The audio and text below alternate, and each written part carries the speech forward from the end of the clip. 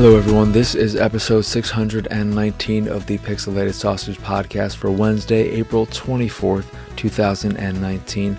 I am your host, Mark Kuznez, and today I'll be talking about Hell is Other Demons, Xenon Racer, Super Bomberman R, yes, I got more of that to talk about, and maybe a handful of random movies. So I'm going to start off with Super Bomberman R. No, I'm not. I'm just kidding. I'm going to start off with Hell is Other Demons, which, first and foremost, let's talk about that title. I do not like that title. I think it is a very dumb title. I'm not a fan of it.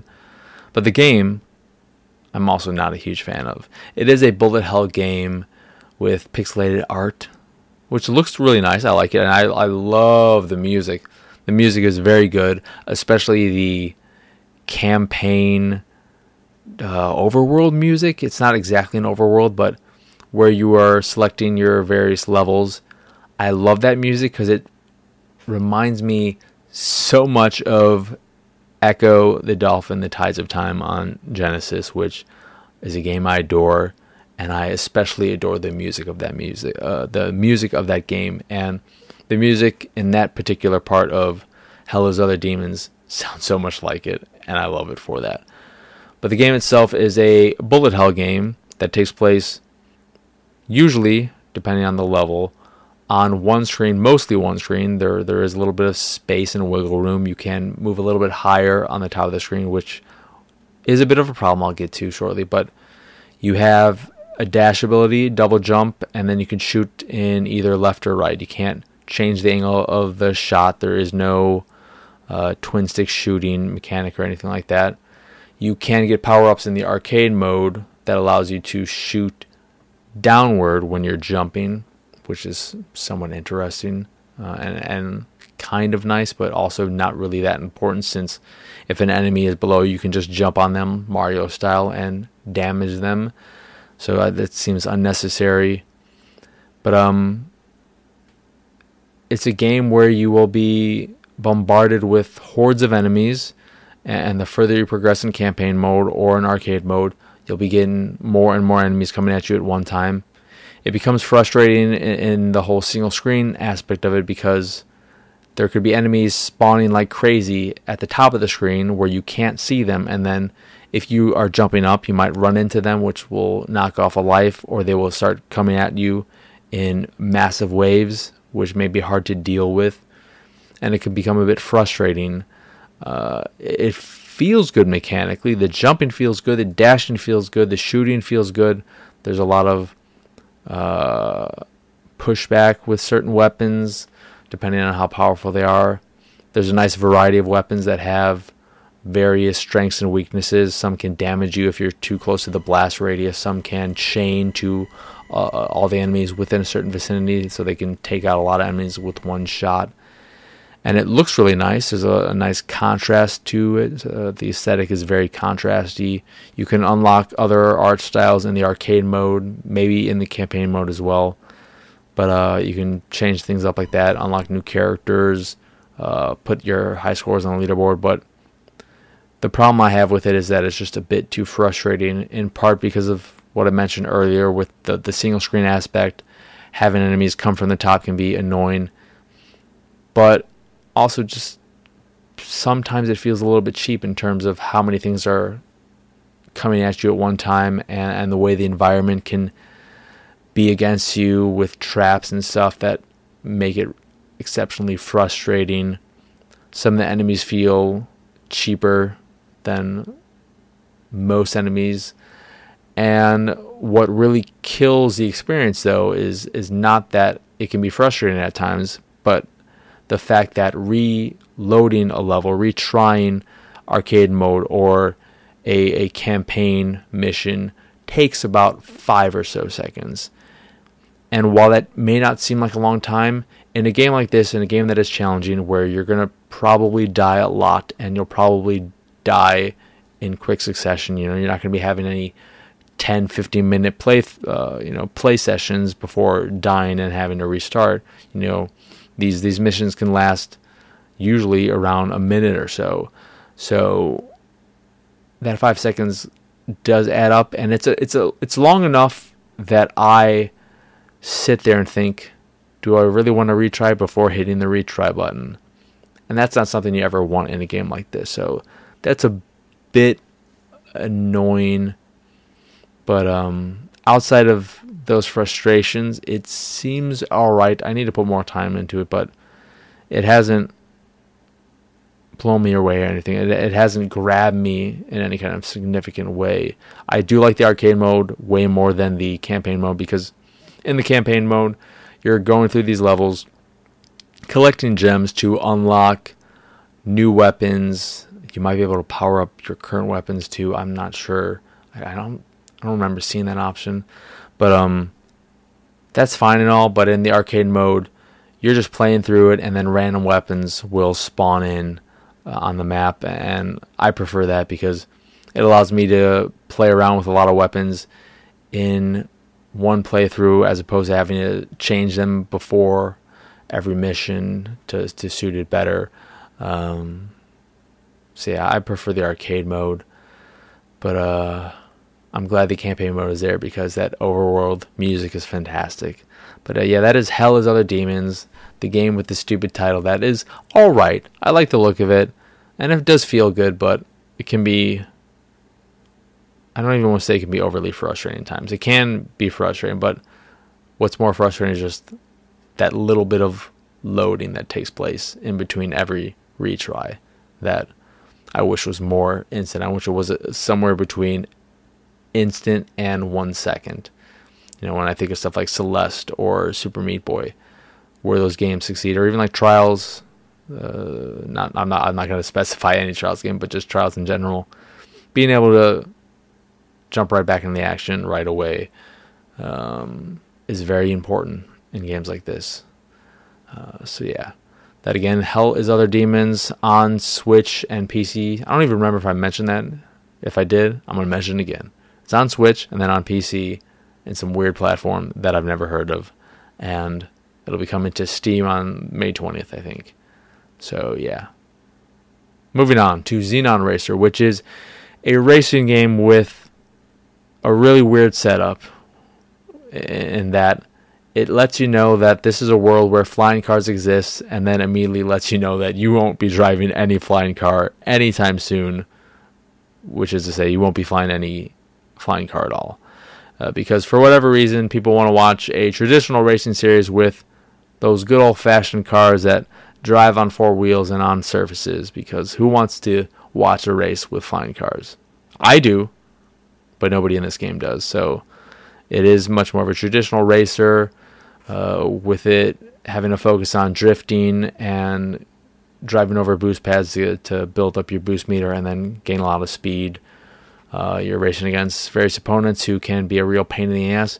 The thing that I hate about Xenon Racer is that the AI is inconsistent, and I don't understand how it works. At times it seems like the rubber band AI is batshit crazy. The one consistency is that I'm always able to get to the front of the pack at the beginning of the race without question, without breaking a sweat. It is super easy, but then maybe a third of the time to a half of the time, the AI will eventually catch up, and it doesn't matter how perfectly I'm driving. If I'm not running into anything and using a lot of boost, they'll still catch up. They will pass me eventually, and then I will end up in like 6th to 8th place out of 8 racers. And that's annoying. That's not even how good, if you want to call any kind of rubber band AI good, but usually it should just be a back and forth that wants to keep you in the action and wants to make the experience feel more intense, so that you don't feel like you're dominating or that you don't have a chance at all. They want to keep you in the hunt. And in this case with Xenon Racer, it's set up in a way that you get ahead of the pack and you're just by yourself for a decent amount of time. It's really boring, and then they catch up, and then they get past you, and then you have no chance of catching up, and then it's just incredibly annoying. And I'm playing on the medium difficulty, but also at the same time, I've played in races where I get to the front, and then I'm just in the front by myself the whole time, and it's very boring. I don't know who this game is for, because there are so many racing games out there, and it's a real hard thing a hard genre to try and find some way to stand out. And Xenon Racer doesn't do anything to stand out. Visually, It doesn't look great. It looks like a mobile game that has been stretched out to fit a TV screen, which is, say, the texture quality, the quality of the models and the environment, all that, don't look all that great. I do like the design of the environments that are takes on real world cities, but the cars are pretty boring, generic, futuristic shit. And yeah, there's a campaign mode, there's like an arcade mode or whatever. It's a disappointment. I was pretty excited for it, but it isn't doing much for me. And drifting seems inconsistent in that it doesn't always register that I want to drift. I don't know what's going on there, but my initial impression with it after spending a few hours with it is that I'm not a fan of it. There's so many racing games out there, and especially if you have a PS4, why you would play this over the Wipeout Omega Collection is beyond me. That is vastly superior. But I think I could even think of a few games, like, I don't know, it's been a while since I've messed around with these, but like, I think there's a game called Redout, which is a futuristic racer, which may actually have flying cars.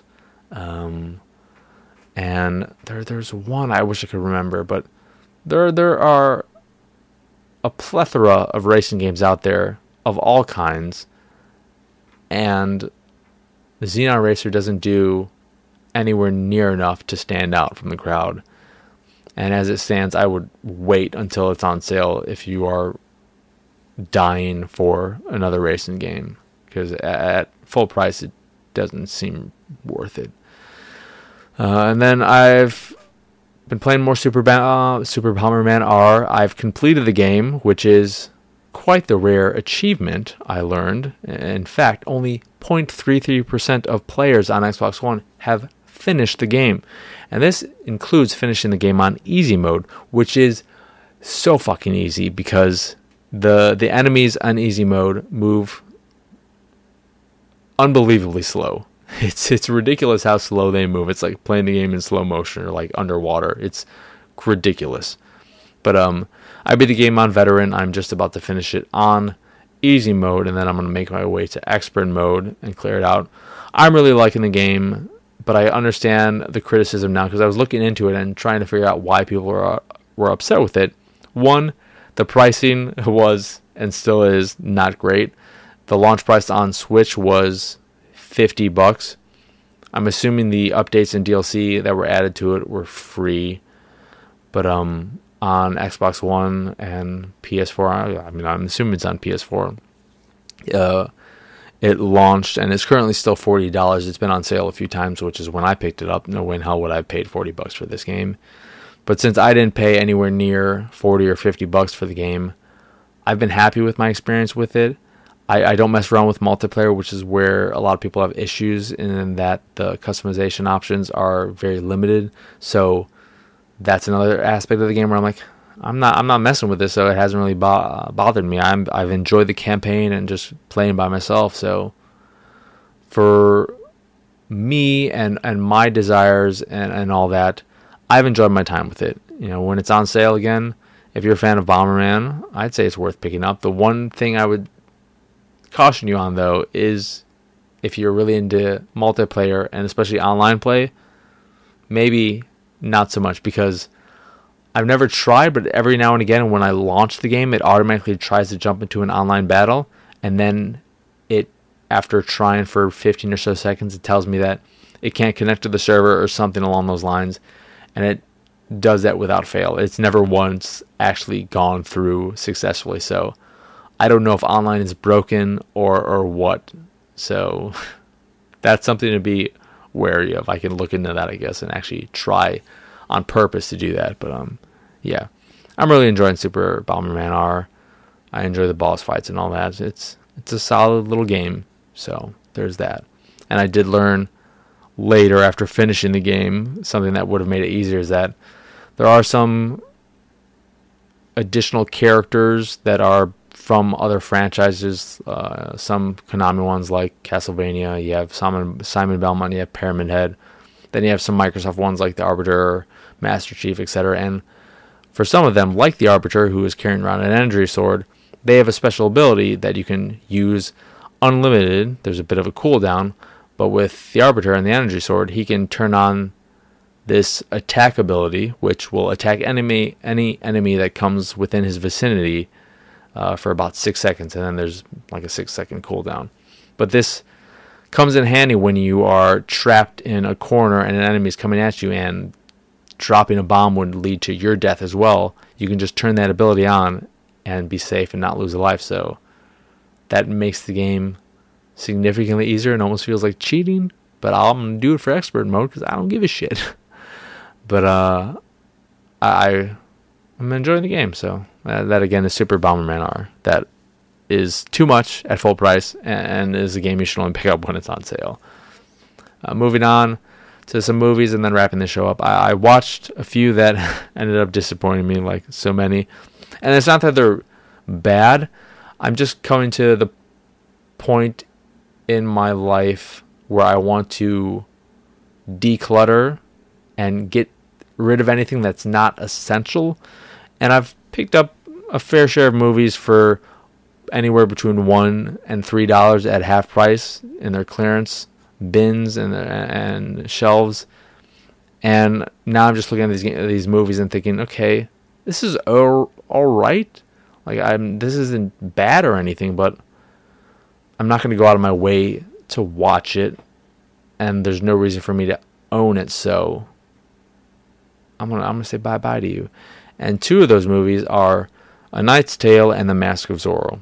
So A Knight's Tale was the biggest surprise. I remember loving that movie, and rewatching it, I was just thinking to myself, man, this is so dumb. Heath Ledger's great. He's super charming. He's got so much charisma, but this is a pretty dumbass movie. And I'm not a fan of what's-his-face from Firefly and Dodgeball, and he was the voice of the robot in Rogue Squadron, right? Rogue Star Wars Story. What is it called? It's not Rogue Squadron. That's a game. But yeah, Alan Tudyk, is that his name? I wasn't a huge fan of his character in the movie. Of course, I think Shannon's awesome and is beautiful, but it's just a dumb movie. And then Mask of Zorro was way slower than I remember it being, and a bit of a slog at times. And Tony Banderas is fantastic.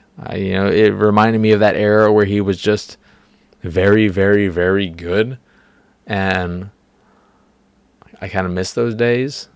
Again, it also made me kind of want to watch Desperado, because I was looking at him like, these are those Desperado years. I don't want to watch Desperado.